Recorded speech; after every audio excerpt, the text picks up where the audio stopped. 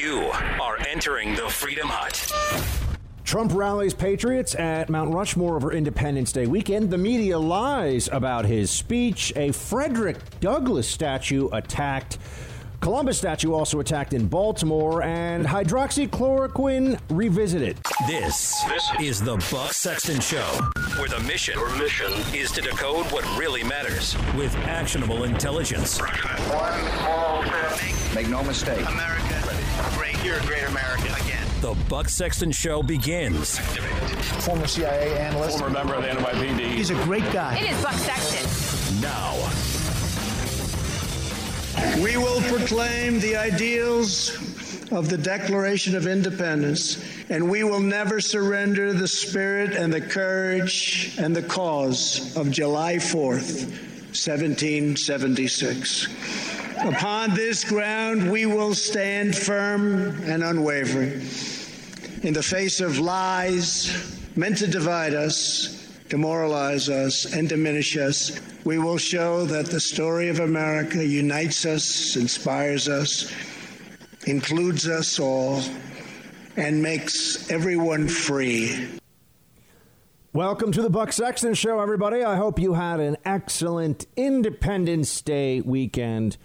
Celebrated with friends, family, loved ones. Back into the breach we go today, though, with all the latest news and what's happening across the country. And oh my, we have our hands full. But a few months away from a presidential election, from national elections to determine control of the House and the Senate.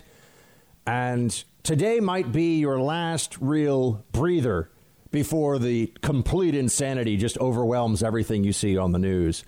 One has the sense that after Trump's speech, which was excellent, was well delivered and was perfect in tone, that media is now in a moment of regrouping to figure out what the most effective means of terrifying people, pulling us apart from each other, undermining the very foundations of this country, and, of course, elevating the Marxist, socialist Democrat Party in whatever way that they possibly can.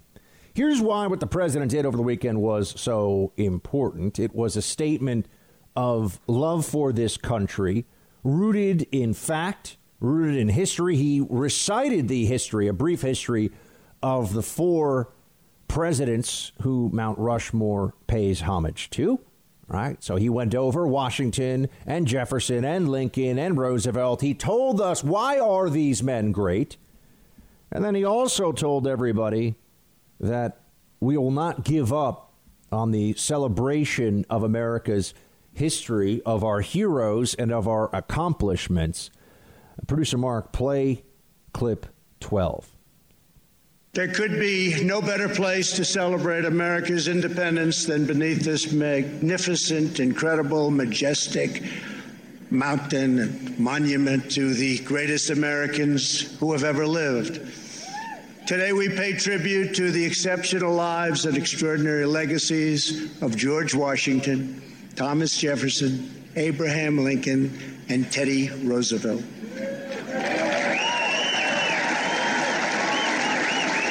I am here as your president to proclaim before the country and before the world, this monument will never be desecrated.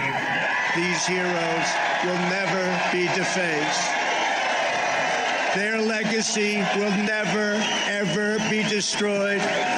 Their achievements will never be forgotten. And Mount Rushmore will stand forever as an eternal tribute to our forefathers and to our freedom. The president has made it very clear that he will not bend, he will not cave on this issue of the desecration of monuments, that he believes that our shared history as Americans is important to us, and that he's willing to take action to defend it. On the other hand, what you hear from the Democrat Party is a much more full-throated statement than we're used to from him about this, that, you know, hatred of America has always been a part of the Democrat Party. If you hate America, and I really mean this, if you think that America is evil, racist, exploitative, warmongering, and seeks to dominate the globe through oppression. And now, if we add to this the leftist version of what is considered white supremacy, fascinating to discuss that in a country of 330 million that is incredibly diverse and that people from all over the world still very much want to come and live in, of all races, ethnicities, creeds, and colors. But hatred of America has always been a part of the Democrat Party. In 2020, it has really become a central theme. And I hate to be the one that has to point this out, but I'm going to. This is really just because of Trump. They don't have to hide it. They don't feel the need to push this just into the corners of the Democrat Party anymore. It is now a central theme for them, because how else could they explain how Donald Trump could become president of the United States? The left has become so deranged in their Trump hatred, and I don't think everything should be or is about Donald Trump. I think there's a lot of other stuff in politics, never mind in life, that one should focus on, even people who work in the media. There's a lot of other stuff going on, but for the left, Trump is evidence that we still are committing unpardonable sins. And to make that case, they look at the unpardonable sins of the past, real failings, but failings that should be viewed in the context of the time, failings that should be viewed as what was standard in the world, not just in America, 50 years ago, 100 years ago, 200 years ago. I mean, if you're going to gauge our history, you have to at least do it in the context of what humanity was doing at the time and what was considered standard for moral and decent societies then. But instead, what we have is, well, if they've elected Trump, clearly this country hasn't learned the proper lessons. If they still want to reelect Trump, there is a grave and an unforgivable injustice that America is committing just in that choice, you see. When you look at what is wrong, what is evil about America's past, slavery, Jim Crow, the internment of Japanese Americans, the treatment of Native Americans at different periods in different places in the country. You look at these things and you'd say, well, clearly from our own morality today, we can understand, and people did understand at the time as well, but certainly not large majorities of public opinion, depending on where you were and what time period we're talking about.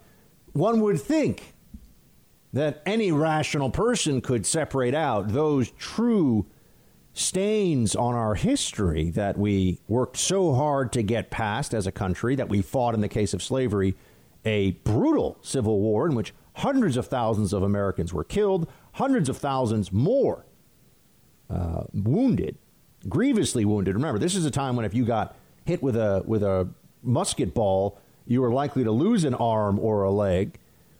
And yet the election of Donald Trump for the liberal mind is in keeping with those with the evils of the past. They view this as evidence. And I think it's important to understand this. They view Trump's election as evidence that we have not come that far as a country. Because otherwise, you look at what's going on in society and you say, where are liberals? Where do liberals think they're living? There are huge riots and protests going on that are about hunting of black men by cops. These are the terms, the verbiage they use. And then you say, well, hold on a second. More white people are killed by cops in America than black people every year.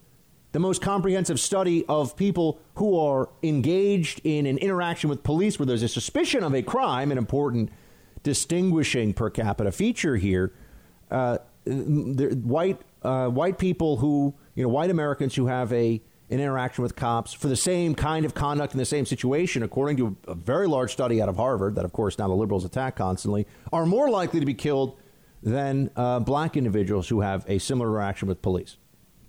So, but that's all the numbers don't matter. And as we know, we've moved past George Floyd. They barely even talk about George Floyd anymore.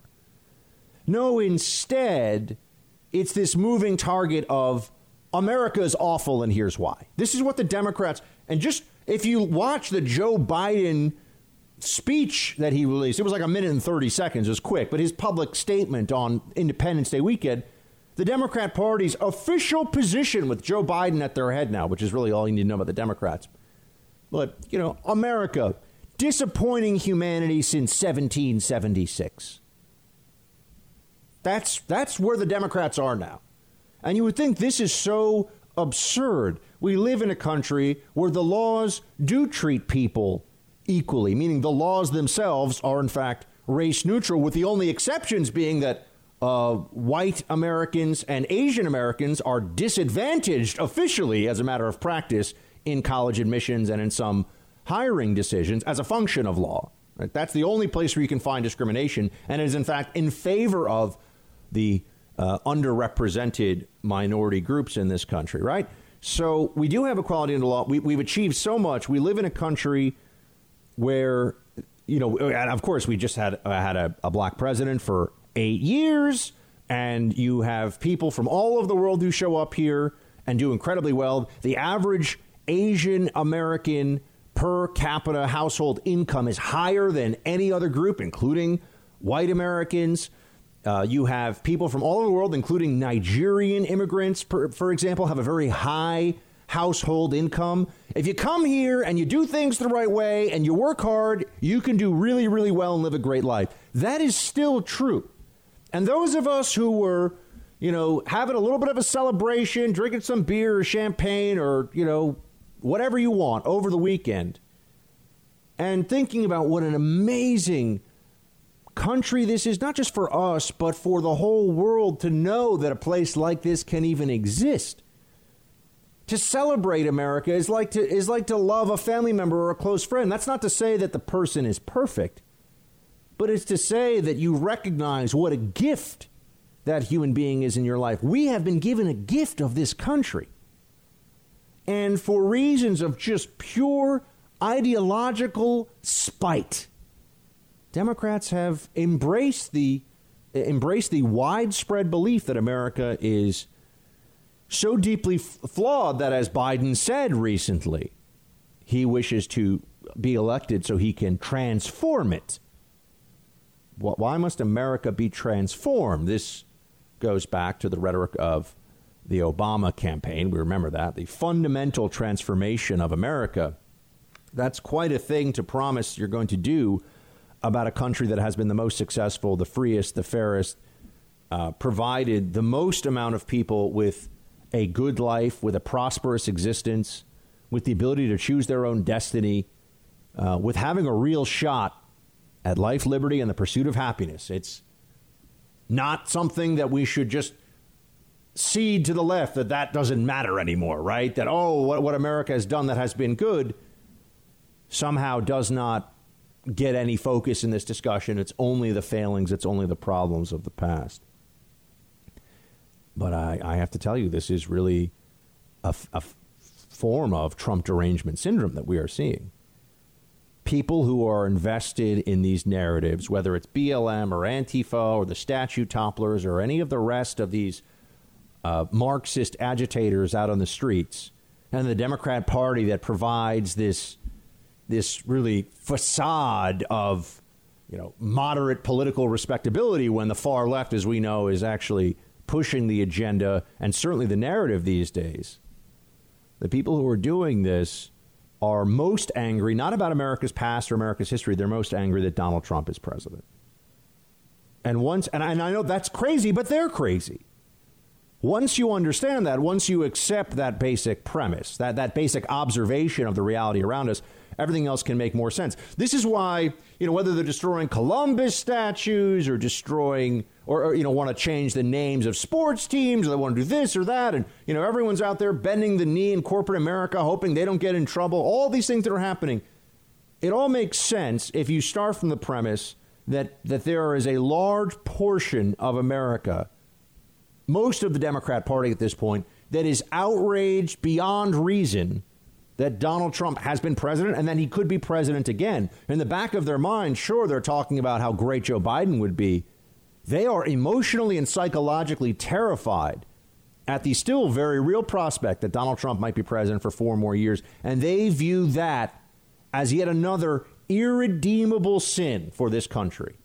I know this is a complete loss of perspective that we're talking about here. This makes no sense. That's why it's Trump derangement syndrome. It's not Trump, I disagree with his politics syndrome. It's people have lost it. They've lost it. And that's why they're looking for all this. That's why there are people who are screaming at others, wear a mask. And they're getting all these fights. There's all this rage and anger out there. Democrats are harnessing this for their own political purposes. But the real wellspring, the real origin of so much of what you're seeing right now is just Donald Trump was elected. And that, to the mind of a committed leftist, to a true Democrat, a real believer in the collectivist, Marxist removal of what we had thought were the foundational, the aspects of America that we held in common and were foundational to our existence here, kicking at the load-bearing walls of American civilization. It all comes from they're so angry that Trump is president now, has been for almost 4 years, and may be again. Now everything you see makes sense. Otherwise, it's why are they taking this statue down? Why are they canceling this person? Why doesn't that statue? What? It's just anger. Just like the mob runs around and looks for the nearest target to unleash its rage. This conversation we're having now with the left about America's history and everything else, it is all just a vessel. It's all just a vehicle for the expression of rage against Trump. I wish it were more complex and interesting than that. It's not. And that's what was really, I think, highlighted over the weekend by the derangement of Democrats talking about what this country is like now, what its history has been, even all the way up to Joe Biden himself trying to be the moderate blue-collar Joe. Guy is nuts. You're in the Freedom Hut. This is the Buck Sexton Show podcast. Kicking off the Independence Day weekend, President Trump will be at Mount Rushmore, where he'll be standing in front of a monument of 2 slave owners and on land wrestled away from Native Americans, told that be focusing on the effort to, quote, tear down our country's history. CNN, and this is the most CNN thing you could ever imagine, CNN engaged in just blatant anti-Trump and anti-American propaganda here, right? Taking this incredibly negative, Buck, but what they're saying is true. Was it true when Obama went to Mount Rushmore and celebrated it, or when Bernie Sanders went to Mount Rushmore and celebrated it? I just want to know. Are they going to be held responsible? No, of course not. No, of course not. Mount Rushmore, where he'll be standing in front of a monument of 2 slave owners and on land wrestled away from Native Americans. For those who really want to go with this stolen land from Native Americans line, I'd like to know what is the remedy today? And this is the question I want you to have in the back of your mind as we go through all of this. What do the people complaining about, whether it's the lack of wokeness or the lack of the lack of tearing down statues or Mount Rushmore or Christopher Columbus or whatever it is, what is really the remedy? Put the people they like in charge now. But they won't tell you what they want to do. It's just put the people they like in charge. As I've said, this is really ultimately about power. And right now it's about Trump. Thanks for listening to the Buck Sexton Show podcast. Remember to subscribe on Apple Podcasts, the iHeartRadio app, or wherever you get your podcasts. 1776 represented the culmination of thousands of years of Western civilization and the triumph of not only spirit, but of wisdom, philosophy, and reason. And yet, as we meet here tonight, there is a growing danger that threatens every blessing our ancestors fought so hard for, struggled, they bled to secure. Our nation is witnessing a merciless campaign to wipe out our history, defame our heroes, erase our values, and indoctrinate our children. That's exactly what they're trying to do, right? Erase our history, defame our values, indoctrinate our children. I mean, this was an excellent speech. So good, I watched it, and then I went back and read the transcript of it, and whoever was in charge of writing this one should be the one in charge of writing, all the speeches going up to Election Day for Trump. This was much more the tone that we need from this president.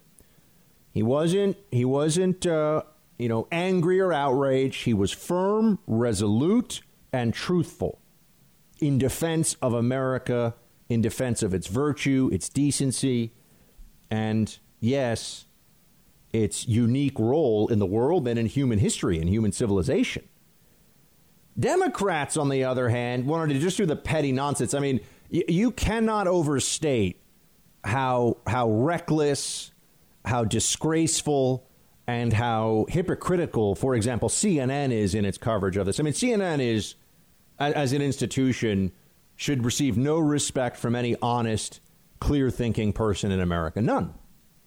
It is an organ of DNC propaganda. It bows to the left-wing mob constantly. It does not care to even put out the pretense of objectivity anymore, which is one of the reasons why I attack it so much. And also remember that it's what people in Democrats in Congress, it's what they watch.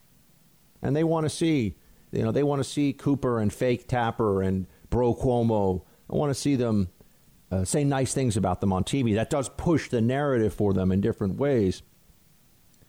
And yet, here is the way that CNN talks about these things. Among other places, they were going after the monument itself, which is just completely absurd. Play clip 7. Donald Trump chose the most grandiose symbol of U.S. imperialism on Earth to usher in a very on-brand, star-spangled spectacle. The mother of all photo ops, Mount Rushmore, and we know why this president just can't resist going there. President Trump will be at Mount Rushmore, where he'll be standing in front of a monument of 2 slave owners and on land wrestled away from Native Americans. We have to acknowledge that Mount Rushmore is sitting on Lakota land. The place Donald Trump is going to on Friday is stolen land. He will inevitably and predictably talk about our heritage. In other words, he will talk about he is the protector of white America. And to indigenous people, Mount Rushmore, with 4 white presidents, 2 of whom were slave owners, is one of those symbols. They are delusional about what was said here. Although I shouldn't say that, because they're so dishonest that it's very challenging to separate out what they're lying about because they have lost their minds versus what they're lying about on purpose. For example, the statement that Trump was just there to show himself as a defender of white America. In the speech, he said, quote, "We are the nation that gave rise to the Tuskegee Airmen, Harriet Tubman, Clara Barton, Jesse Owens, the great Louis Armstrong, Muhammad Ali." The President of the United States elevating a number of African Americans from our past as heroes and as icons. But that part gets ignored. They just pretend like he doesn't say things like that through the speech. There was nothing in this speech that was off in terms of tone. There was nothing in the speech. The New York Times, it was a dark speech. It was a dangerous speech, a divisive one. Washington Post, the same thing. Any speech that President Trump gives that's not just capitulation, I'm going to bend the knee, I'm so sorry, would be unacceptable to the left. We all know this. There's no point in pretending otherwise. We've already been made to understand this. And in fact, there will be not just members of the media, but Democrats in elected office who, unsurprisingly to all of you, will just lie about what the president said. They'll just lie about it. Here, for example, is Senator Tammy Duckworth speaking right after the speech. And she knew. Everybody in the media was saying, it was bad, it was bad. She understands what she's supposed to say. Doesn't matter to her that the commander-in-chief gave an excellent speech that no normal patriotic American could think was ominous or dangerous. If anything, they'd think, wow, that was what we really needed to hear right now. We're not giving up America. We're not handing over American history or present or future to the mob. Not doing it. All this defund the police, tear down the statues. People are angry, man. Let them do whatever they want to do. This is Trump derangement syndrome. I keep saying it. We have a dual pandemic in this country. We have COVID-19. which we can manage and we'll deal with, and I will talk more about that later. Don't believe the panic. Don't believe the panic. Don't fall into the panic.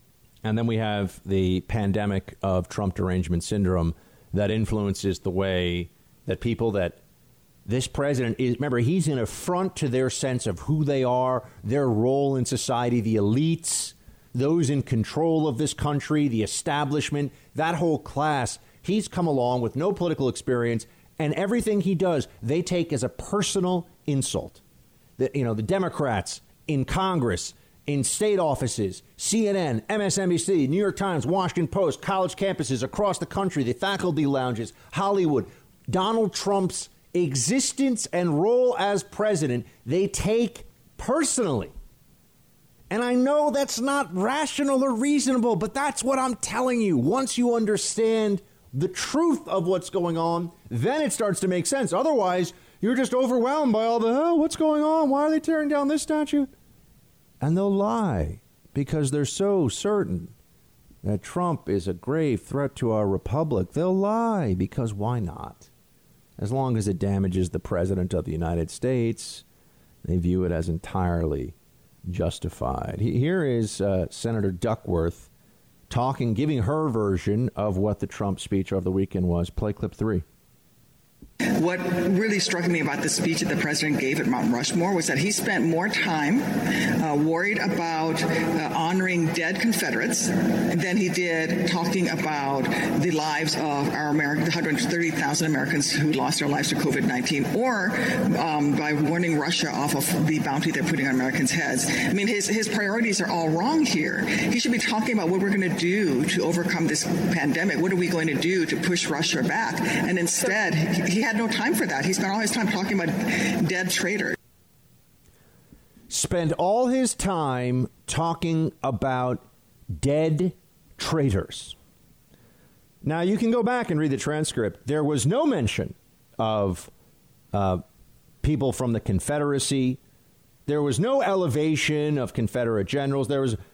So what she's saying is just not true unless she views the founders themselves, Jefferson and Washington and others, they're clearly dead, views them as traitors to humanity, human rights, the Constitution. It's not quite clear, but she was asked, well, Senator, what do you think about George Washington? You go to work when the Senate actually is in session in a place named for General George Washington, President George Washington. Should they change that? Washington State, Washington, D.C., all the universities, all the streets. I mean, my gosh, we got a lot of work to do here, right? Should they change all of that? Here is what Senator Duckworth said. Play clip 2. So that might be true, but George Washington, I don't think anybody would call him a traitor. And there are moves by some to remove statues of him. Is that a good idea? I think we should listen to everybody. I think we should listen to the argument there. But remember that the president at Mount Rushmore was standing on ground that was stolen from Native Americans who had actually been given that land during a treaty. And again, let's talk about the greater context of where we are in our country right now. There's so much here. One, notice the CNN anchor, Donna Bosch, on TV for honestly reasons, friends with Zucker and co. Otherwise, I don't understand, but I don't want to spend time on that. What exactly is necessary for an anchor to say, hey, you're saying that he spent his whole speech talking about dead traitors? That's what was said. Not like it was a mention in there. Whole speech. Like who? Give me one dead traitor. That's the question. If you were an actual journalist trying to get facts, trying to get information to the public, who's the dead traitor? No, instead it's, okay, that may be true. It is not, but, CNN, they don't, come on. No one expects them to be honest or intelligent. That may be true, but what about George Washington? And she says this is the classic liberal maneuver when you're a Democrat and you have to continue this facade, this front that you haven't just signed on for, I hate America, which is what Democrats are saying right now. I don't know what else to tell you. Right? A lot of Democrats are saying, they hate America. as it is now. They need to transform it. Then it'll be good. Just put them in charge. That's the bargain. That's what they're telling us. Our history is full of racism and evil and oppression and colonialism. And Donald Trump's in charge today. The only way to make things better, put us all in charge. Then America won't be awful. That is the message of Democrats in 2020. That's just a fact. Or it's obvious, I should say. Technically, it's not a fact. It's an observation. But then she switches from, everyone should be heard.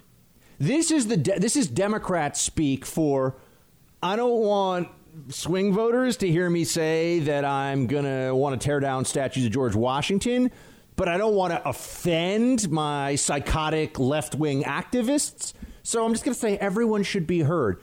Everyone should be heard at a time when you can get fired, as somebody recently was, for an article you wrote 30 freaking years ago about women's roles in combat, which is still a completely legitimate area of debate and discussion today.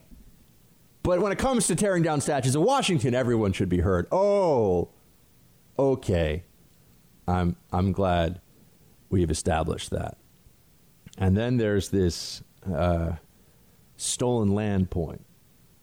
Okay, Democrats, what are we supposed to do about the stolen land? I would go back and talk about all of the stolen land among Native American and indigenous peoples before the European explorers arrived here. But there's no written record of it, so we don't know. So we do know that there was constant warfare and fighting going on, and we also know that a vast majority of, over 97% is the count that I've seen of the fatalities that occurred during the colonial expansion of America came from disease, which no one would have had any idea how to stop or spread or anything, really. All they know is that people get it and they give it to other people. But just put all that aside for a moment. What are we supposed to do about the stolen land point? Who are we supposed to give the land to now? Supposed to give all of America to someone? Well, what does that mean for the people who were born here? Really think this through. This is a point that stupid people think is intelligent. What are we going to do? What's the plan? My ancestors come from England and Ireland. So I'm here now. I was born here. Am I supposed to work? Am I supposed to pay off what was done to indigenous peoples before at least most of my ancestors even got here? Am I supposed to be writing checks? So I am to work. My labor is to go toward paying off a debt from my ancestors. The guilt of the father should not be visited upon the son, right? We all understand that this is not the way that a society can really function, that you're going to be held responsible for that which you did not do. But what would we do? Okay, let's say we said, you know what? The moral stain of America against the Native Americans is too much. So I just want to, what name would be acceptable for the country? We can no longer name it after Amerigo Vespucci. Who should we name the country? Well, what is this place called? What is this place called? Does anyone have an idea? Should it even be in English? Because isn't that kind of imperialist, right? What? This is idiocy from people that just want to be angry and they want to feel smart without having to do any of the actual work to know what smart sounds like.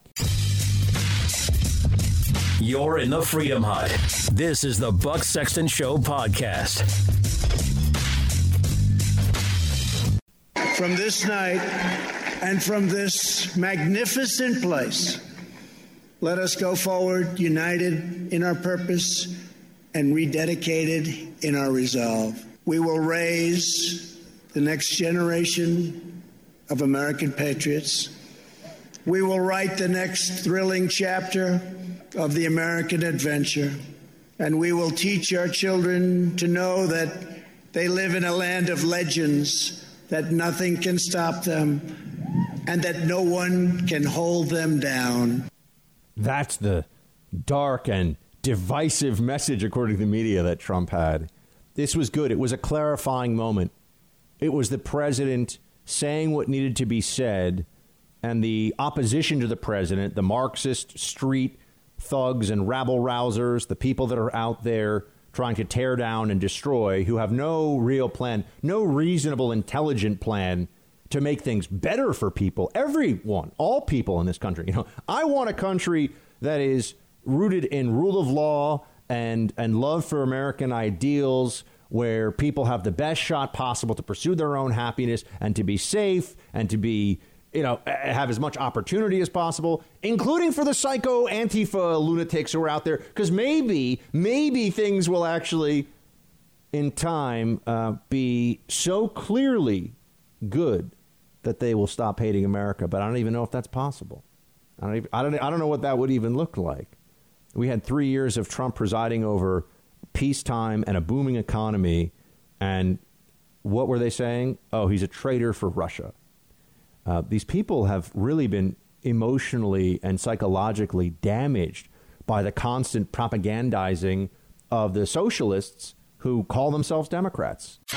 Thanks for listening to the Buck Sexton Show podcast. Remember to subscribe on Apple Podcasts, the iHeart Radio app, or wherever you get your podcasts. Before we move on to the COVID panic that is getting stoked again in the media across the country, the latest numbers with that, and also some other battles in the culture war that continue to play out in boardrooms and on Zoom calls now, because that's where people are really doing a lot of their conversing about business and dealing with colleagues now. So, you know, people forget the rules. The rules are, when you're talking about, say, diversity and inclusion, you better shut up if you're a white male, not allowed to ask any questions, share any thoughts, because you never know. You never know if your wokeness will be considered insufficient for your corporation. That's a lesson that a lot of people are learning. And it's not just white males, other people too. If your wokeness, you know, the white males have the least amount of, in the woke world we live in, the least amount of ability to offend the new. This is political correctness again. We're just calling it something else. Woke is just a new term for PC, but PC has now overtaken all of corporate America, and it's sad to see it happen, but that's where we are. No one's allowed to have independent thoughts. No one's allowed to ask any real questions. Just nod your head. Yes, absolutely. Whatever we're told by the corporate consultants about white privilege, we must nod our heads. Okay, sure. We'll get into that. But I did want to say that the president, while he mentioned a number of African-American heroes from our past, and he went into greater detail about, because they're on the monument behind him, the individuals who are commemorated on Mount Rushmore. Frederick Douglass is someone who you would think, to anybody who knows American history, would be held up as a moral hero, a genius in his time, an incredibly talented writer. His rhetorical skills were profound, and he had a statue of Frederick Douglass in Rochester, New York, which was where the abolitionist newspaper, the North Star, was originally located. Later, it was Frederick Douglass's paper.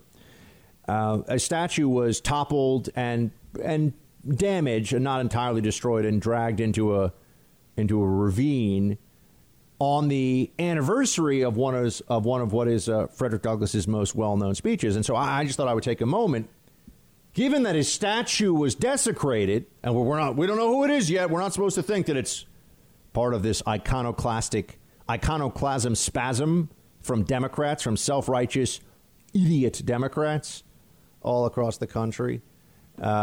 We're supposed to think, we may never know the people, the ideology behind the destroying of a statue when there are all these statues being destroyed across the country. Maybe it's a false flag operation. That's what I had some lib journos come at me with. And look, I mean, it's possible that happened. I can't prove it, but I mean, really? That's what we're going to go with?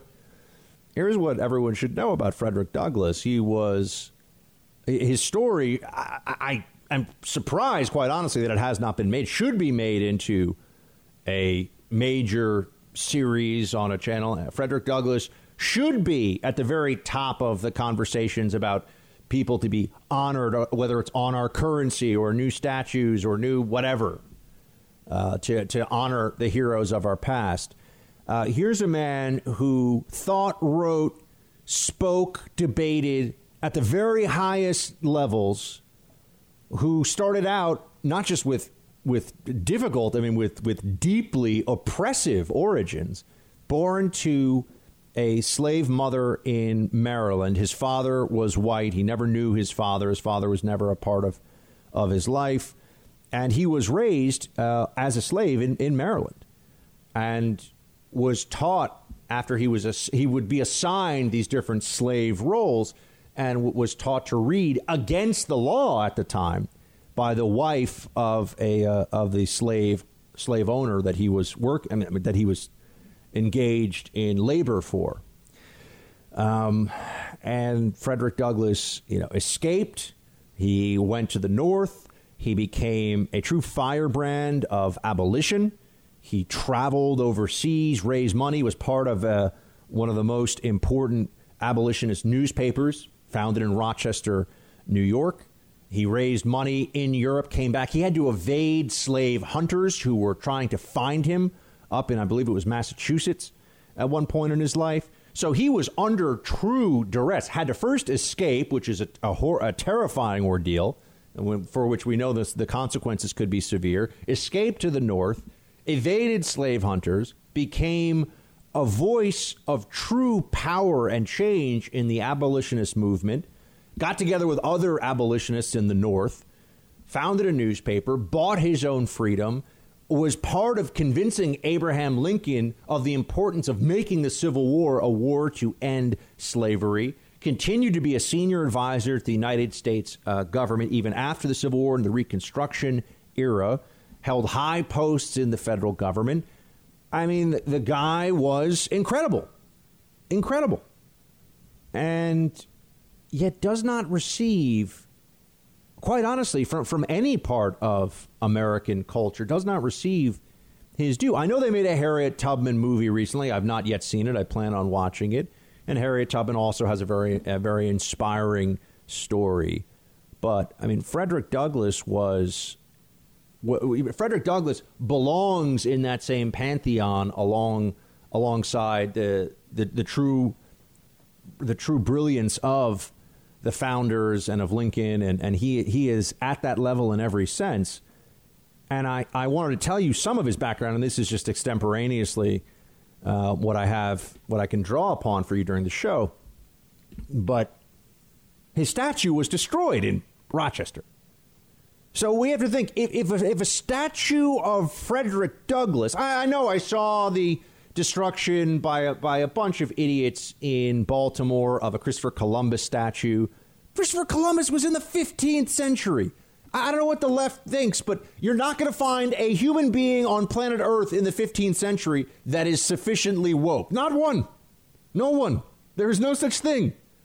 No one in the 15th century was where they would need to be on male-female equality, on equality of the races, on trans equality, nothing. In the 15th century, you're not going to get that from anybody. So I guess no 15th century figures allowed to have statues, right? I mean, it's just crazy. But this is also what $50,000 a year tuition from left-wing indoctrination factories that have sold people on the false promise that just take out all these loans or have your parents pay to have you go to one of these institutions that, are kind of middling, to be honest with you. They're kind of meh. There are really very few schools that have the kind of brand value that make the price tag worth it, even at the undergrad level. That's why more and more people should go to state school, in-state tuition, go to cheaper programs, get a better education, go do professional training, go do graduate work if you want, but get someone else to pay for it. There needs to be a whole rethink of that. But anyway, the little idiots running around in Baltimore destroying the statue of Columbus. They put a video up of it. So we know they've already been doing that. And they've already attacked statues of people who fought against the Confederacy. They've attacked abolitionist statues in D.C. They've attacked, in Minnesota, a statue of someone who fought for the North. I mean, it's just, there's no rhyme or reason to it, really, because they're just looking to destroy and to intimidate. But even for Democrats, I've got to say, the ones who remember a little bit of American history, destroying a statue of Frederick Douglass is, that's just too much.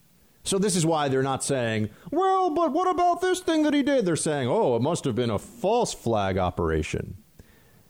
Could be, but it's a little bit like saying, maybe this time, all reason and all evidence will point us in the wrong direction, because all reason and evidence this weekend, when there are statues being toppled by Democrat mobs everywhere, is that yet again, this was, and I'm sure you could find idiots on the left who would say that the elevation of Frederick Douglass is somehow used as a tool by the right or by conservatives, whatever, right? You'll find someone to say something really stupid about this.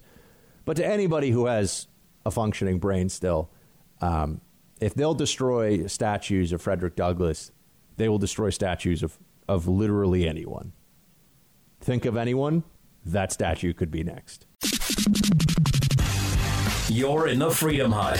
This is the Buck Sexton Show podcast.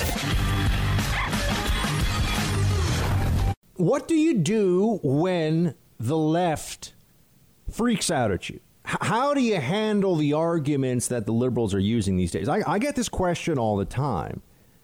And there's a part of me that would want to retreat into my high school Lincoln Douglas training and say, well, you need to, what is their premise and what is your premise? And you need to, go into the rebuttals. And oh, no. That's fine, but that's not really going to work these days. You need to understand that the left isn't making arguments. They are expressing emotions. And they also, therefore, view any pushback against them or any effort to give an opposing point of view as an assault on how they feel, which is very personal. It's very personal. So you can't have a discussion about something that does not feel like it has crossed a line with someone who all of their political arguments are like, but it's like violence when you say that. I feel unsafe when you say that we should restore the SALT deductions for blue states. How do you argue with that, right? And then when you get into some actually sensitive topics, it is bad news. It is bad news for sure. Very difficult to have a real conversation. And here's an example of this. This is a video that's starting to go viral. By the time you hear or see this, it might actually have gone fully viral. At a New York City Education Council meeting. Now, you got to remember, if you're involved in public education in New York City, the chances that you are a Bernie Sanders-loving radical leftist who maybe thinks that, like, Stalin got a bad rap. He had some good ideas. The chances of that are pretty high. The chances that you're effectively a social justice commie are very high. Okay? So understand that this is not like a group of just random assortment from across America. This is the libs among the libs. Because public education in New York City is really the belly of the left-wing beast, so to speak. I mean, it is as in the center of the statist progressive wheelhouse as you could possibly find. And that's why this was so interesting. Now, the only part of the video that you can see is this woman's response. But I wanted to set this up before we play the audio. And hopefully producer Mark has like the full audio and not just a short version of it. But the audio is of this woman, Robin Broshi, who is criticizing a male colleague of hers because during a Zoom call where everyone's in their homes, during a Zoom call, a friend of his child, who is described in this audio as Brown, sat on his knee for a second.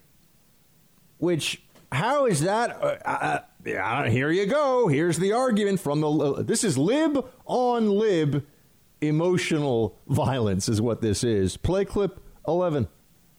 It hurts people when they see a white man bouncing a brown baby on their lap. and they don't know the context. That is harmful. That makes people cry. It makes people log out of our meetings. They don't come here. They don't come to our meetings, and they give me a hard time because I'm not vocal enough, and I'm not trying to be a martyr. I'm trying to illustrate to you that you think you think I'm a social justice warrior, and you think I'm being patronizing, and I'm getting pressure for not being enough of an advocate. And I take that to heart, and that hurts me, and I have to learn to make how to be a better white person.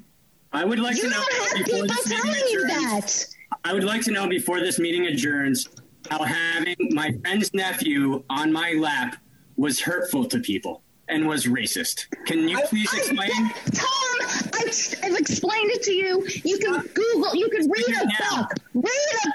Read Ibram Kendi. Read White Fragility. Read How to Talk to White People. No, it's not my job to educate you. You're an educated white man, right. And you can read a book. My friend is going to educate you. Oh my gosh, get her a job on MSNBC. She needs it right away. Have her run for office. She could be the congresswoman from Brooklyn in a heartbeat, you know? Let her go. Oh, yeah, absolutely. Absolutely. Oh, my gosh. It was fantastic. This guy who I just from looking at him, I'm telling you, he watches Chris Hayes and Rachel Maddow, too, okay? This guy's a lib. He's on the New York City Council New York City Education Council. And notice how she just... she went to Wellesley. I did a little due diligence. Went to Wellesley. I'm sure is like a feminist studies major or an education studies major, which people that major in education are also indoctrinated. It's like sociology. It's all just left-wing claptrap with a veneer of academia around it. But I just thought this was great. He's like, no, seriously, explain to me how it is hurtful to people watching a Zoom call that this guy's in his own home and his friend who has a minority nephew, you know, I didn't see the video of the child, so I don't know. I think it's described as brown. Friend who has a minority nephew sits on the guy's, knee for a second in the video. He's like, no, really, I want to know. She's like, read a book. Read White Fragility.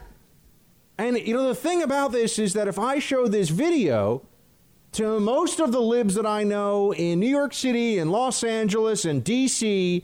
and said, well, you look at this one, they'd say, well, you know, I mean, she has a point here. It really is, really is, for some people, triggering to have and it's like, no, wait, why is it triggering? Just because she's upset by it? What is the rationale? It's not even possible to think of what, but all she saw was a white guy, brown child, and then it just gets jumbled up in her mind to be like, I'm not enough of an advocate. This is not okay. This is lunacy. This is lunacy. Any person who has any understanding at all of race relations and just basic humanity would say, here's just a guy with a friend's child spending time together in an affable and friendly way. How could any normal person find that is a problem? Figure that that's some kind of an issue. You have to really do somersaults around logic and reason, but that is mainstream for Democrats now, especially if they went to Wellesley, let me tell you. Thanks for listening to the Buck Sexton Show podcast. Remember to subscribe on Apple Podcasts, the iHeartRadio app, or wherever you get your podcasts. Well, I think right now we're where we were when New York City was having its peak epidemic. If you look back, when New York City peaked, we had about 34,000 cases a day. At the time, we were probably diagnosing 1 in 20 infections. So that meant we were having 700,000 new infections a day. Right now, we're going to have about 60,000 infections a day this week. Maybe we'll reach 75,000 or get close to it. We're probably diagnosing 1 in 12 infections. CDC said 1 in 10 a few weeks ago. It's probably 1 in 12 now because we're falling behind. That means we have about 700,000 infections a day nationally. So we're right back where we were at the peak of the epidemic during the New York outbreak. The difference now is that we really had one epicenter of spread when New York was going through its hardship. Now we really have four major epicenters of spread: Los Angeles, cities in Texas, cities in Florida, and Arizona. And Florida looks to be in the worst shape, and Georgia's heating up as well, and that's concerning. Former FDA Commissioner Gottlieb here, making the case quite clearly that we're worse off now with COVID-19 than we were at any other point. That's what we're being told. That this is the worst that this has been, or at least it goes back to the very beginning of this. My friends, this is insane. This is insane. I'm looking right now, as I talk to you, okay, at the coronavirus Centers for Disease Control and Prevention cases and deaths in the U.S. updated yesterday, July 5th, okay? Total new cases, 52,228, it says. This is compared to the data the day before. Total deaths, 271. Now, I understand that the way the reporting works, you're likely to see some displacement of deaths that occurred over the weekend into Monday reporting. I know that. I get that. But it's not going to be a displacement of 1,000 or 2,000 or no. What this is telling us is that the infection is spreading primarily to healthier, younger people who are able to handle and clear the virus, which then means that their immune systems will block the virus going forward. This then protects the overall community. It's not quite true herd immunity, but this is the only way this was ever going to go. You know, people just won't listen. They won't stand for reason on this one. Everyone just gives into panic and politics, and there is no other choice. Shutting down the country continuously till there's no COVID-19 out there is madness. We don't do this for seasonal flu, and when you look at the numbers now of what's happening now, not 3 months ago, now with this disease, you know, they're just beginning to tabulate how many people have died from the actual lockdown policy, from lack of treatment for various diseases, from lack of diagnoses for cancer, overdoses, diseases of despair. You know, we're always told mental health is health. What they have done to people's mental health, that's part of why you're seeing all these maniacs out in the streets, toppling statues and destroying everything. But no, we have to be told that it's just as bad as it was before. That is not true. It's also not true because we understand more about how to treat the disease. Now, we don't have a cure for it and we don't have a vaccine, but doctors and hospitals know more now about what to do at various stages of this. They have a better understanding of what the progression of the disease is, who is at particularly high risk. But total cases, 52,000 new cases as of yesterday from the day before, 271 new deaths.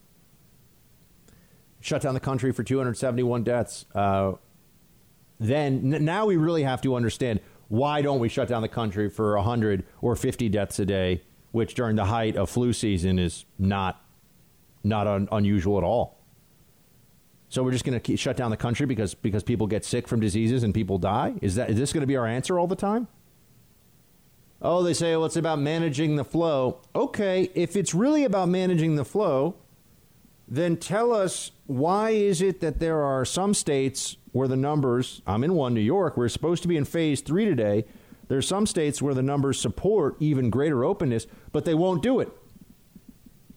So they set a standard. We can't open until we hit X and Y numbers for COVID-19. And then some places like New York had to wait and wait and wait. And then we finally get there and they say, yeah, but other places are having a really rough time, so we're going to change the numbers. This is absurd. It's wrong. It's wrong. I would like to find a way for there to just be look, I think we're at the point where there has to be real civil disobedience over this. I think there has to be noncompliance about this stupid and arbitrary rules. I did see that, the New York Times had over the weekend, someone wrote a piece about how, here you go. New York Times. This was great. Classic. Are protests dangerous? What experts say may depend on who's protesting what. Public health experts decry the anti-lockdown protests last spring as dangerous gatherings in a pandemic. Health experts seem less comfortable doing so now that marches are against racism. No crap. We all knew this. Some libs were pretending like this wasn't true, which was hilarious. Some in the media, too. Oh, no, they didn't say that. They were just saying they want people to... Idiots. And now you should not listen to these frauds. You should not listen to these frauds. If they really cared so much about keeping you safe, they wouldn't change their opinion because, people have to be in the streets yelling BLM, yeah. No, you can still die if you get coronavirus, even if you're yelling, tear down this statue or Black Lives Matter or whatever it is the protesters are yelling that day. What a stunning, but it's obvious, too. Look, a lot of scientists, they go to the academy, spend a lot of years, in academic institutions. They deal with all this lib indoctrination stuff. Same thing there. Why would anyone think? We all know that college campuses are like little Marxist social justice factories. And everyone knows this.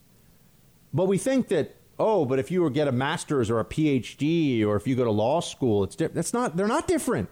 They're not. Ask anyone who's gone to law school in the last 10 years. There is no real difference. They have completely seized the academy. They have seized the places that confer credentials and the perception of intellectualism and intelligence on individuals throughout society.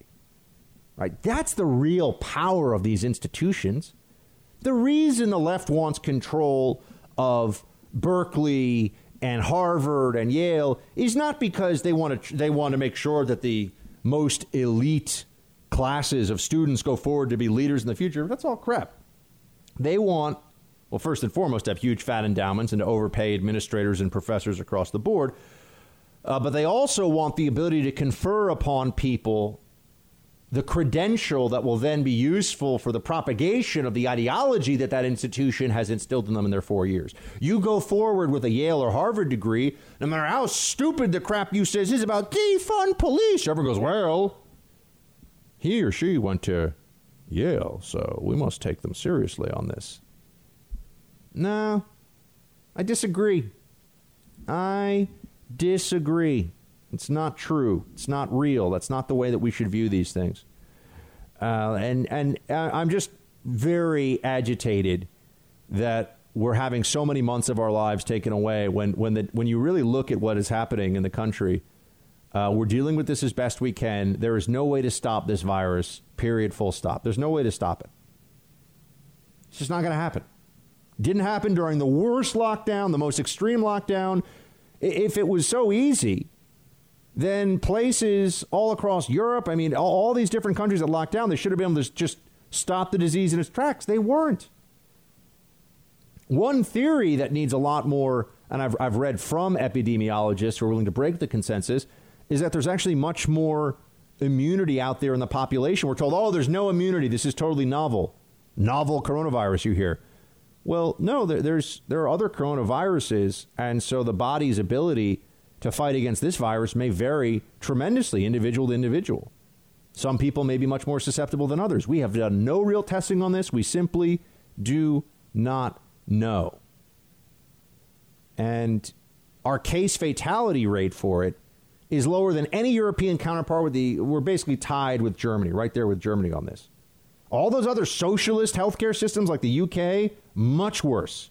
Much better to get COVID-19 in America than to get it overseas. Remember that when they're talking about how, we need a universal healthcare system. All this other stuff they say. It's just not the case that the media and the Democrat Party have a solution to this and that people just won't do what they're told. And this is what really continues to drive me nuts. It's not that there's a lack of a willingness to protect ourselves. It's that the advice, the mandates, forget about advice. Advice is fine. I'll take all the advice from medical doctors in the world. The mandates from government have been at odds with each other, have been counterproductive at times, have been politicized, and we're supposed to not notice this? We're supposed to, act like this is not the recent history that we've all gone through? And you have the mayor of Miami, for example, play clip 8. Here's what he says. There's no doubt that the fact that we opened, and the city of Miami was the last city in the entire state of Florida to open. I was criticized for waiting so long. But there's no doubt that the fact that when we reopened, people started socializing as if the virus didn't exist. And what we saw was before the stay-at-home order is we saw an increasing slope of 35 new cases per day. Right after we implemented the stay-at-home order, we started seeing that decline almost immediately. We got ahead of the curve, and we're seeing a declining slope of 14 cases a day.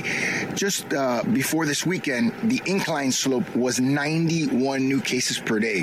So it's almost 3 times greater slope than it was prior to the stay-at-home order. So, it's extremely worrisome.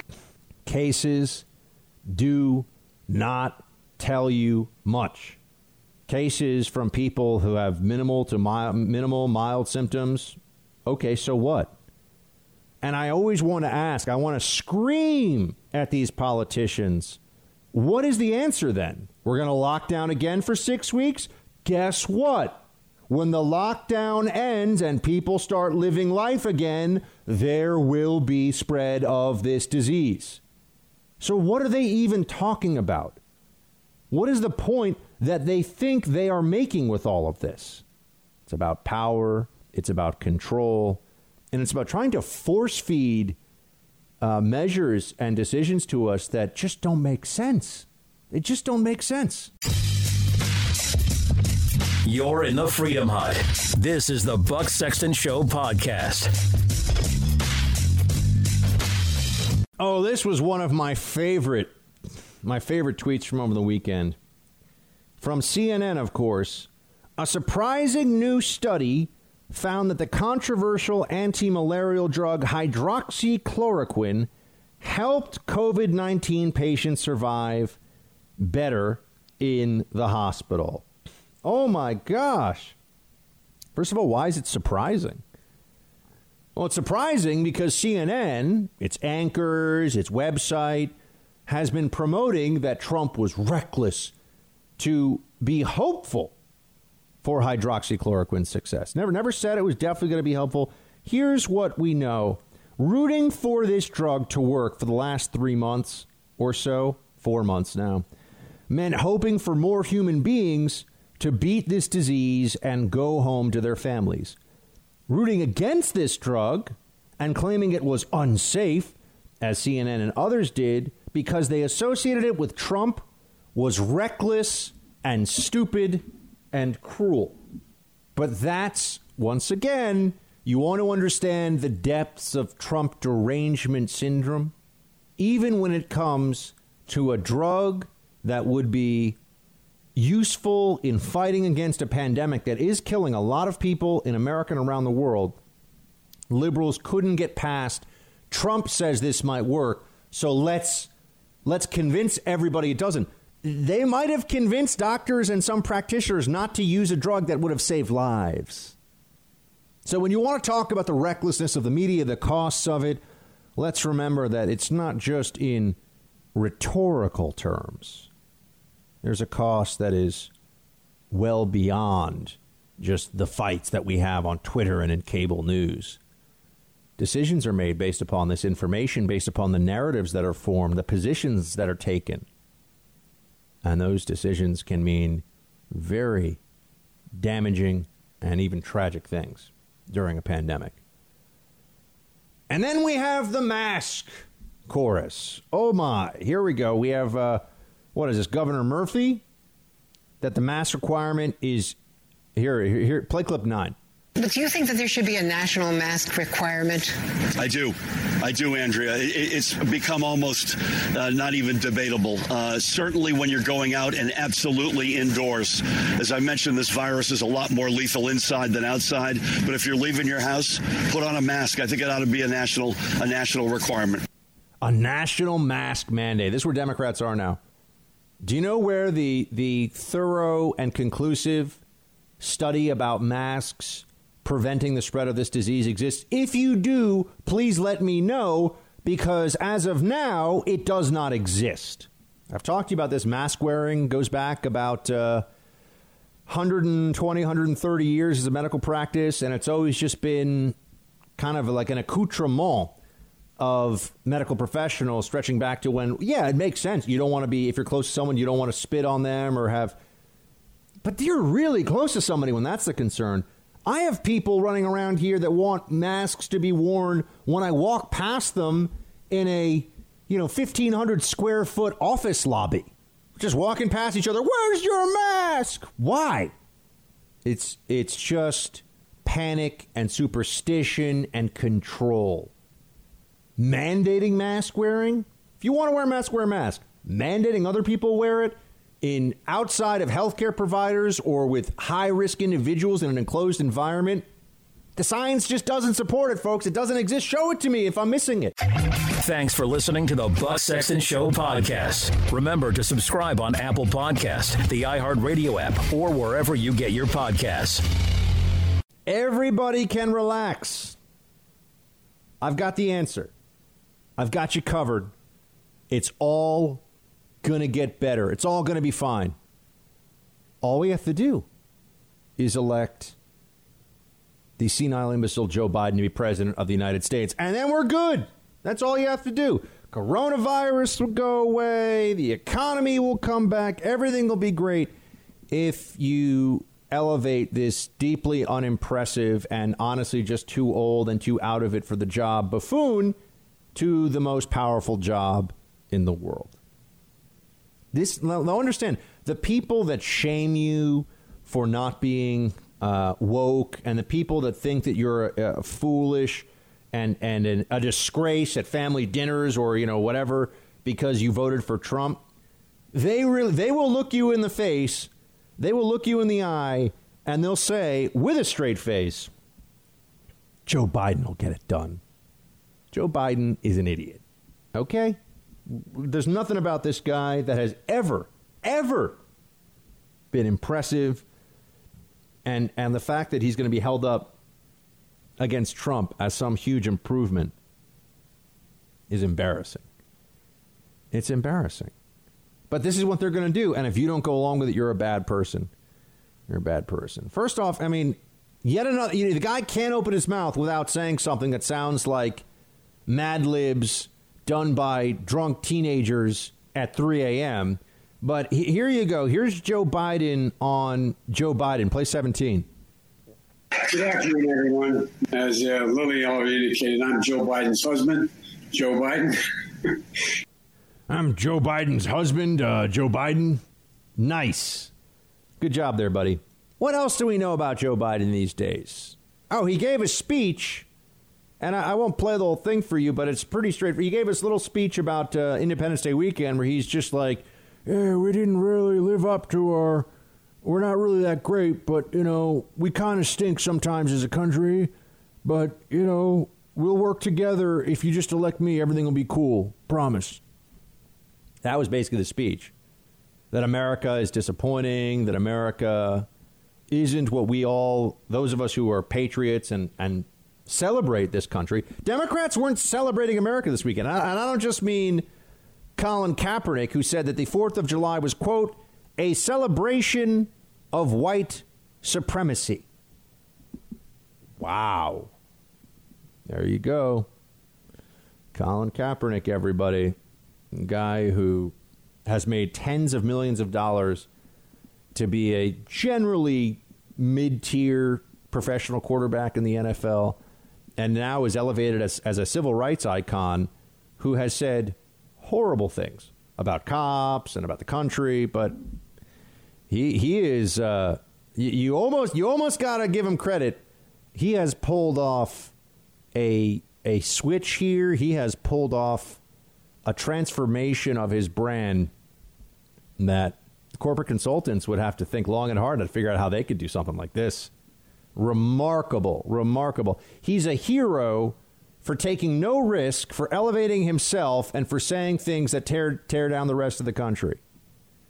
Now we're at a point where if you take a knee, you're a good person. If you just stand for the national anthem, as this happened in a women's soccer match recently, you will have to explain, why were you standing?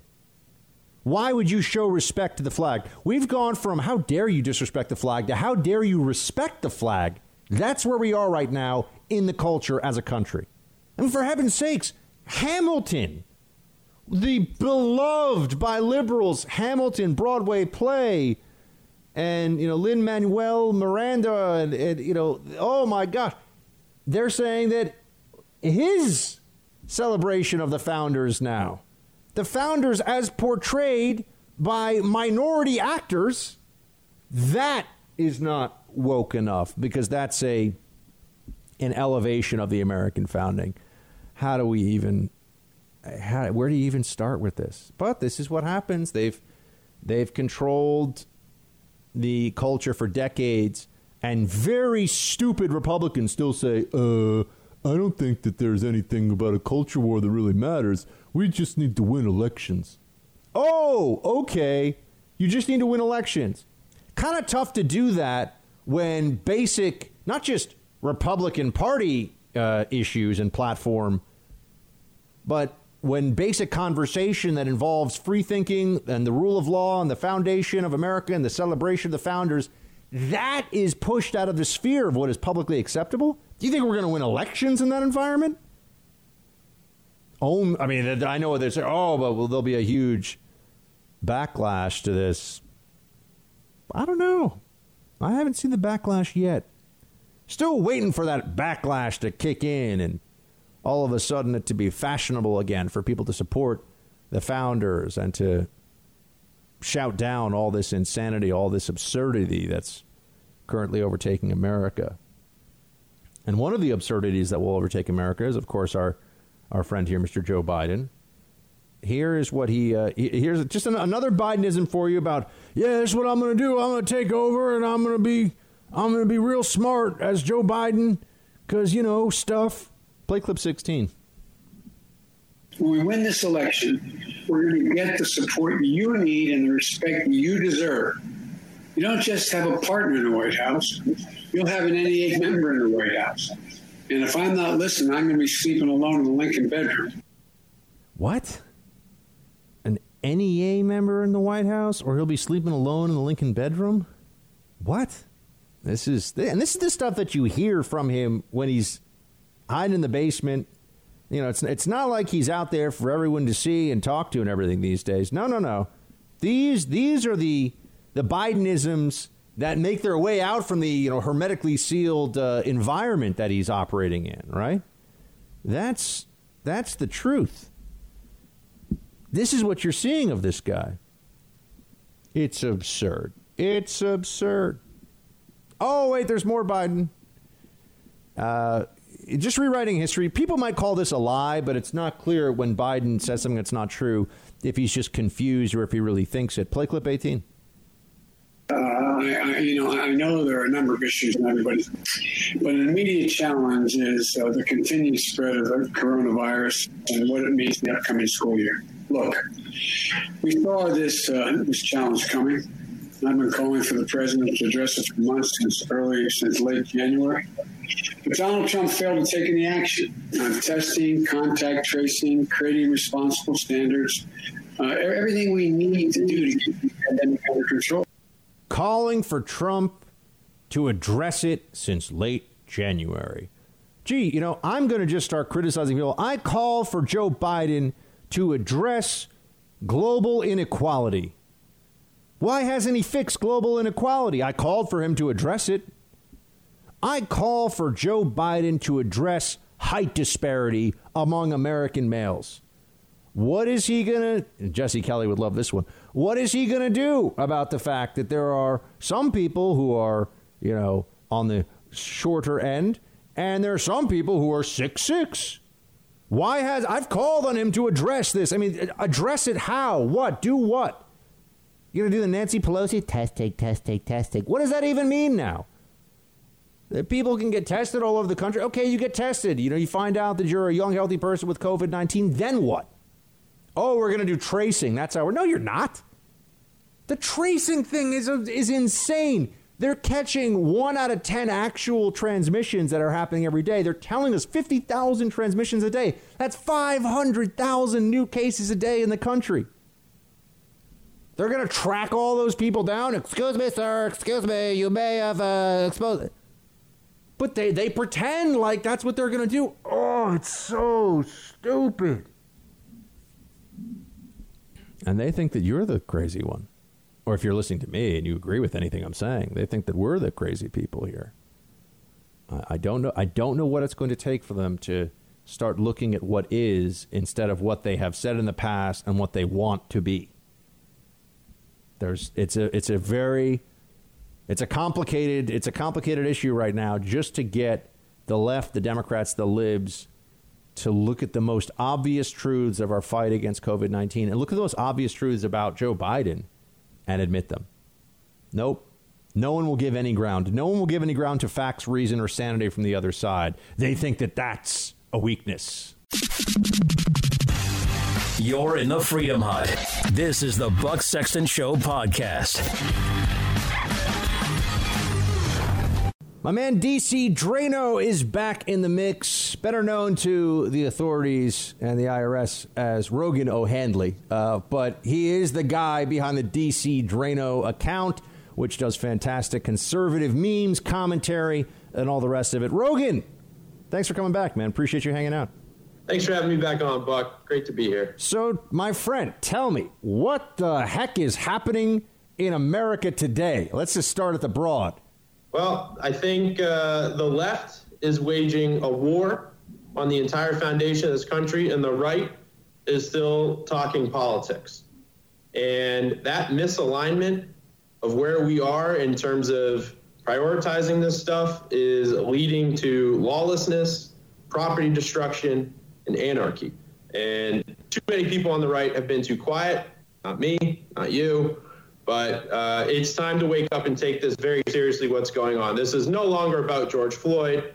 This is about hating America and the very foundation that this country was built upon: freedom, liberty, the rule of law. Now, one of the areas where conservatives in the digital age have made cultural strides, I'd say, or at least where we have a good arsenal in the culture war, is on memes, right? Showing the hypocrisy in these, pithy visualizations or short clips, and this we can share this all over. And I know this is how you've had such a huge presence, Rogan, online with the DC Drano account.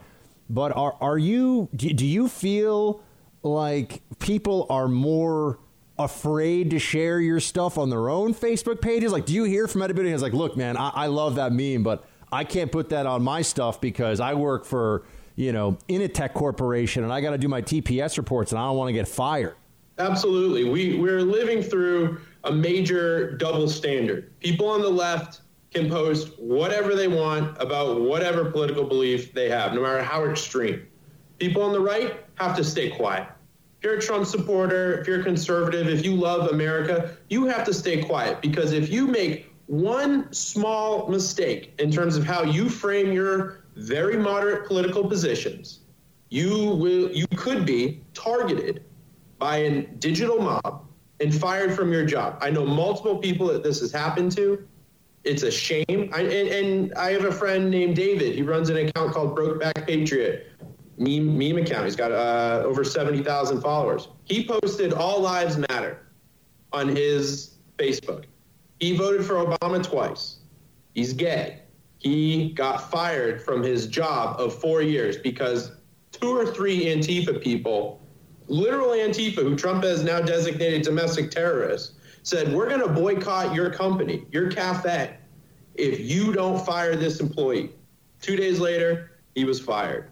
Unbelievable. Yeah, all lives matter. All Lives Matter is now something that is considered a fireable offense, which just goes to show the degree of the insanity that we're talking about here. How could that even be? But that is where we are. I'm sure you might have seen that this aerospace executive who got fired from his job because 30 years ago he wrote an article about how he didn't think that women should be in forward deployed combat roles for XY. Fired today for what he wrote 30 years ago in an academic setting. This is the country. And now the left, Rogan, is telling us, oh, there is no culture war. This is a figment of the right's imagination. There's just responsibility for your actions. I mean, the gaslighting is thermonuclear. Thermonuclear. There is a culture war. In fact, it's probably the most important political battlefield right now. The left has almost entranced the right into thinking we cannot legislate morality. We should not be involved in the culture war. Government should not be involved. But that is all they are doing. They're infiltrating and attacking all cultural institutions. Hollywood wasn't enough. Academia wasn't enough. Now they're going into sports, NFL, NASCAR. They're trying to go after anything that shows some type of pride in America, some form of unity, where it doesn't matter what color skin you are. It just matters that we're all Americans together. They hate that. They say people on the right are causing the racial division. It's them. It's 100% them. Race relations were actually improving under Trump. The polls were there before the whole George Floyd thing, which was terrible. But they want this country to be divided, because when we are divided, the left thrives. Speaking to Rogan O'Hanley, the man behind the DC Drano Instagram and social media accounts, sharing memes. He's memeing the left all over the place. It's fantastic. And I wanted to ask, though, Rogan, about whether they've come for you on the various platforms. You know, how do you gauge? Because people ask me this, oh, what can I post or how far can I go? And I have to tell them honestly, I don't know, right? I don't know what your workplace will take action against you for. And I'm not even sure the workplace knows. They just sort of deal with it ad hoc, whatever scares them, whenever the mob yells. But also, I've had videos demonetized off of YouTube, and I'm a pretty polite guy. I gotta, but can't say all lives matter. Can't put certain stuff on YouTube. How do you, as somebody that's always out there in the culture war, as a meme maker, deal with the constantly shifting rules around these platforms that are the best we've got right now? I know Parler is growing, but this is what we've got to deal with. I try and pay close attention to the changing community guidelines on the various platforms. I do try and respect them. I think that until Trump's executive order, which was a great start, until the spirit of it is enacted into legislation, federal law, state law, with people being able to hold these social media, titans accountable in the courtroom for their censorship, for their acting like a publisher instead of a platform. Until those laws are in place, I try and behave, because when it comes down to it, they can delete you, and you have almost no form of recourse to get your account back. So I try and obey the community guidelines.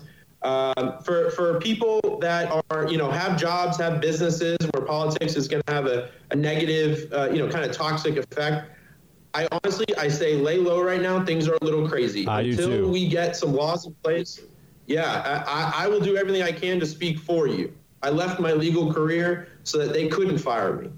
Right. I have found ways to keep myself financially afloat, but I have so many people, from celebrities down to local police, that say, thank you for speaking up. You have a lot of silent supporters.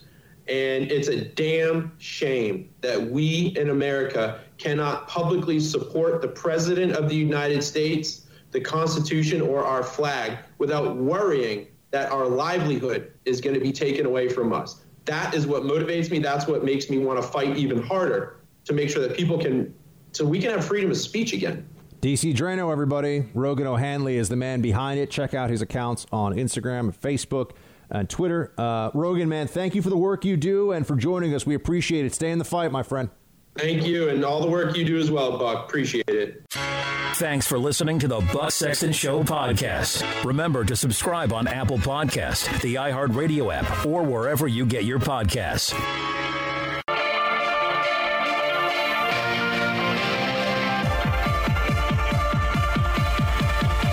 Hey, Team Buck, it's time for roll call.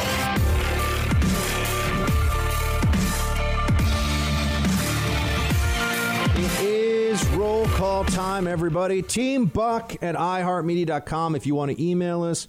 Facebook.com/Buck Sexton if you want to Facebook message us.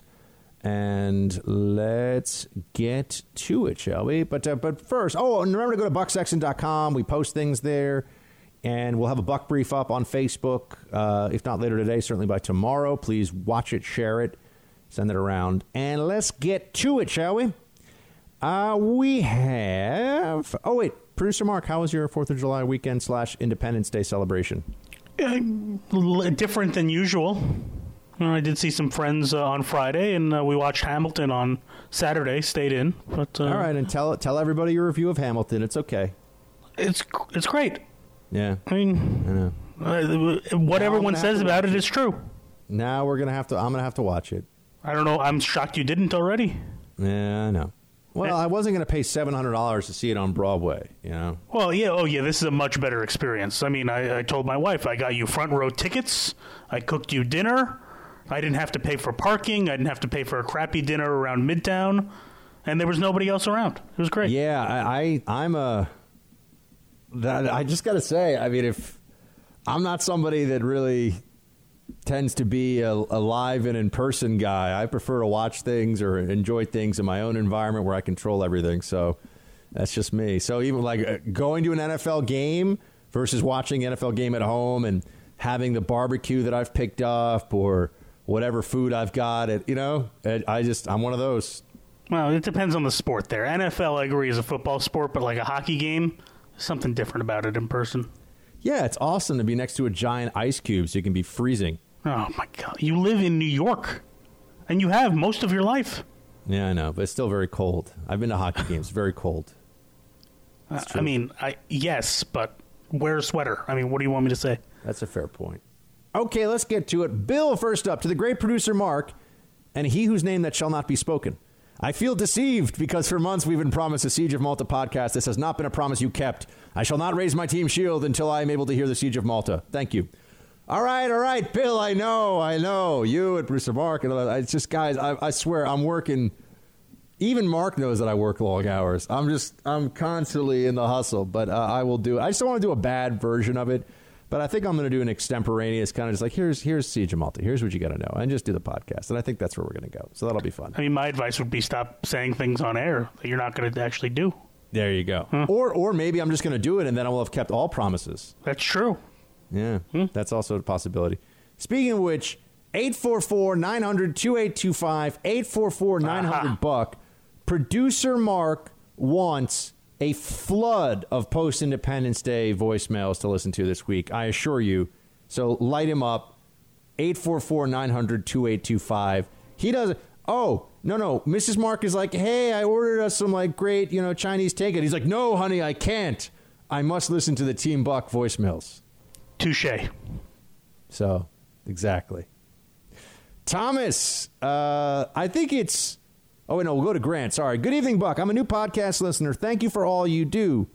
You and a handful of others are today's equivalent to the military heroes who stormed Normandy. You guys are risking everything to save America. Thank you for such a phenomenal podcast.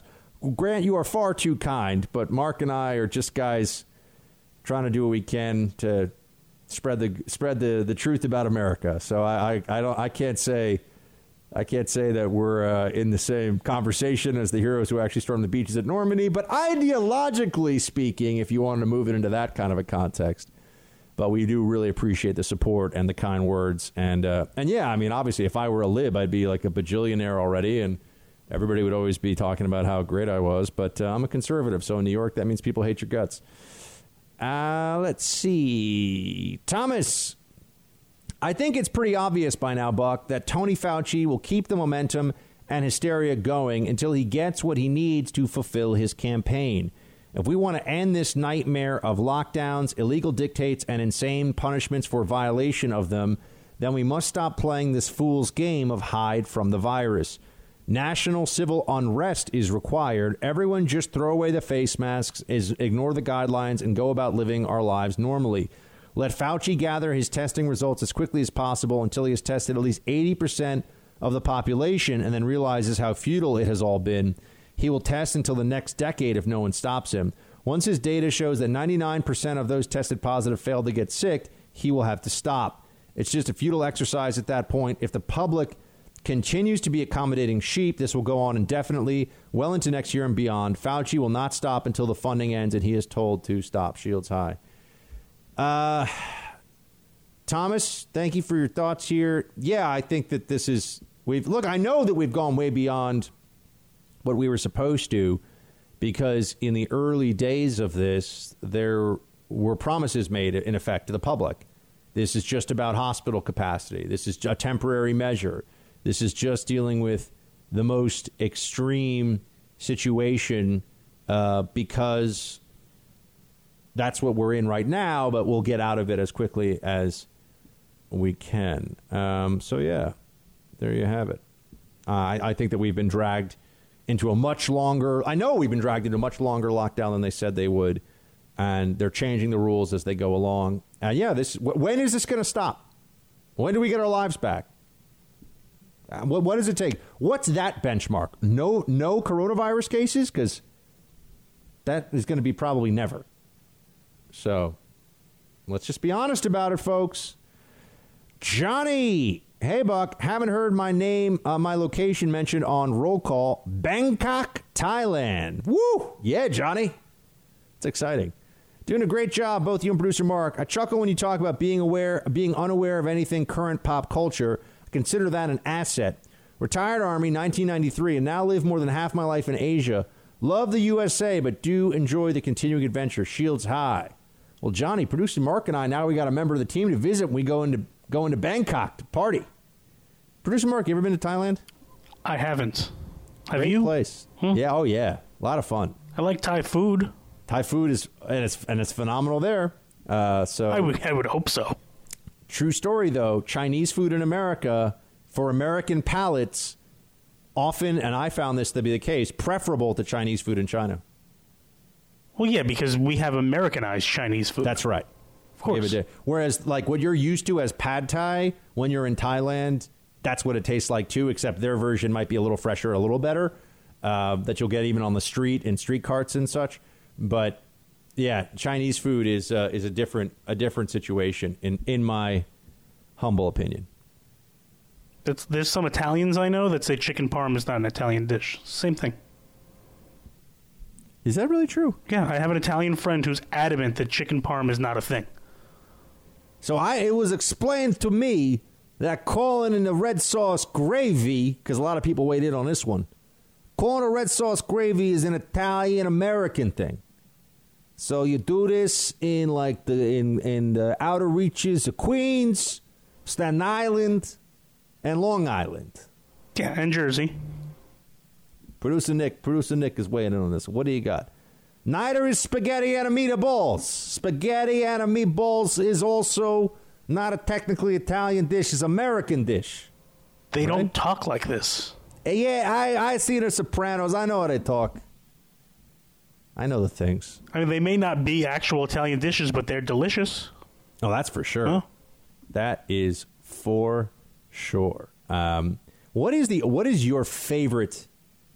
Producer Nick, you too. You tell me this one on the text. Producer Mark, the best single. You get one Italian dish as your last meal on earth. What is it? I think I've said this before. My favorite meal, period, is chicken parm. Oh, chicken parm. Yeah. I did not know that. Chicken parm is very good. I would have to agree. Producer Nick goes chicken marsala. That's a strong choice as well. I'm getting hungry. No, I gotta say that's pretty good. For me, I've got to say a really good carbonara or a cacio e pepe is probably what I'd go. I mean, carbonara for me, when it's done right, is like the greatest thing in the world.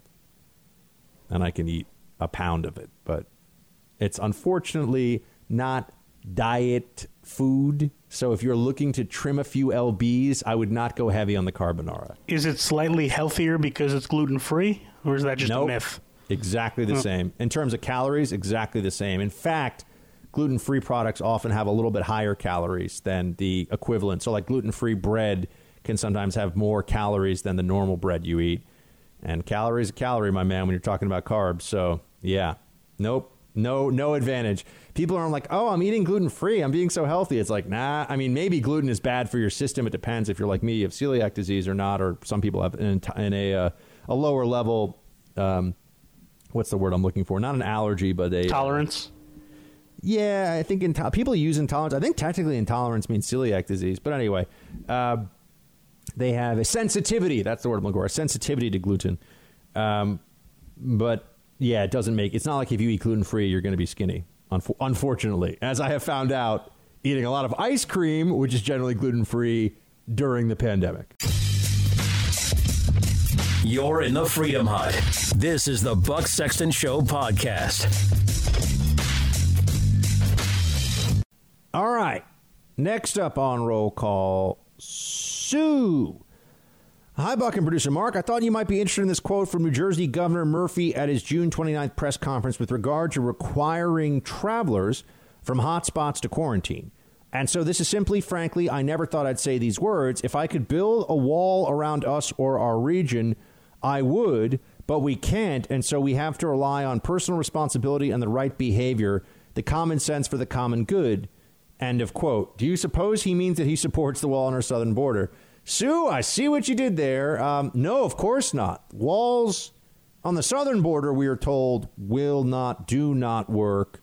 But a wall to keep people out of New Jersey. Look, he was being, I don't know if the word is facetious or hyperbolic, but he wasn't. I don't think he really meant that they should build a wall around New Jersey. But I see your point, Sue, that walls obviously work.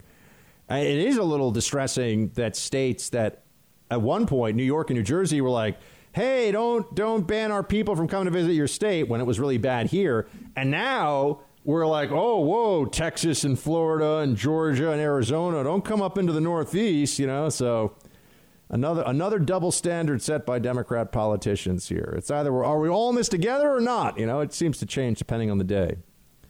Paul, who is the Snow Princess? What's with the name? I think I missed that episode. Paul, the Snow Princess is my girlfriend who is from a cold part of the United States, and that is her code name as a result of that. And that's all. So there you go. There you go. Nick. Hey, Buck. We've also I like to keep the private life a bit private. I think that's been a life lesson. Nick, hey, Buck, I found you on iHeartRadio and love the show. I'm a U.S. Navy vet, and your commentary meshes perfectly with my beliefs. Unfortunately, I don't think your message is reaching enough people. Keep it up and God bless. Nick, thank you so much, and thank you for your service. I would say that I agree with you because I think the message of this show is never really reaching enough people because I want it to reach everyone in the country who agrees and who sees the world in a similar fashion, and even people who don't agree. I want libs to listen to the show, too. Maybe I can convert them to sanity. So, yes, indeed. Please do pass the buck. And to everyone listening, I keep saying it because I'm hoping more and more of you will do it. Get one or two people in your life to start listening to the Buck Sexton Show. Have this be their podcast when they wake up in the morning, or their podcast when they're done with work for the day, when they're getting ready for dinner or trying to relax a little bit. Put it on and always tell them they don't have to listen to the whole show. They can space it out, listen to the first 30 or 40 minutes.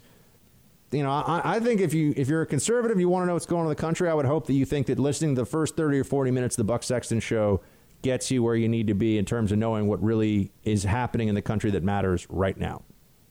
That is my goal. Brad, reporting live on the ground in Austin. Listen to Mark. The mayor here is a lib.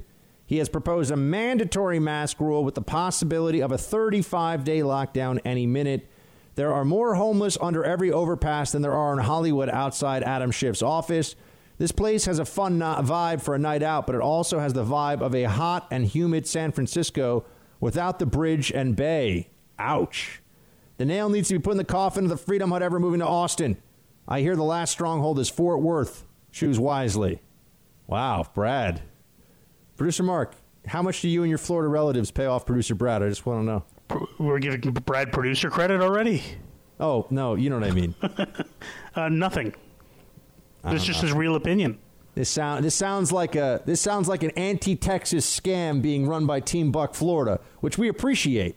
We appreciate that, but I'm just saying. I'll start sending you real estate listings.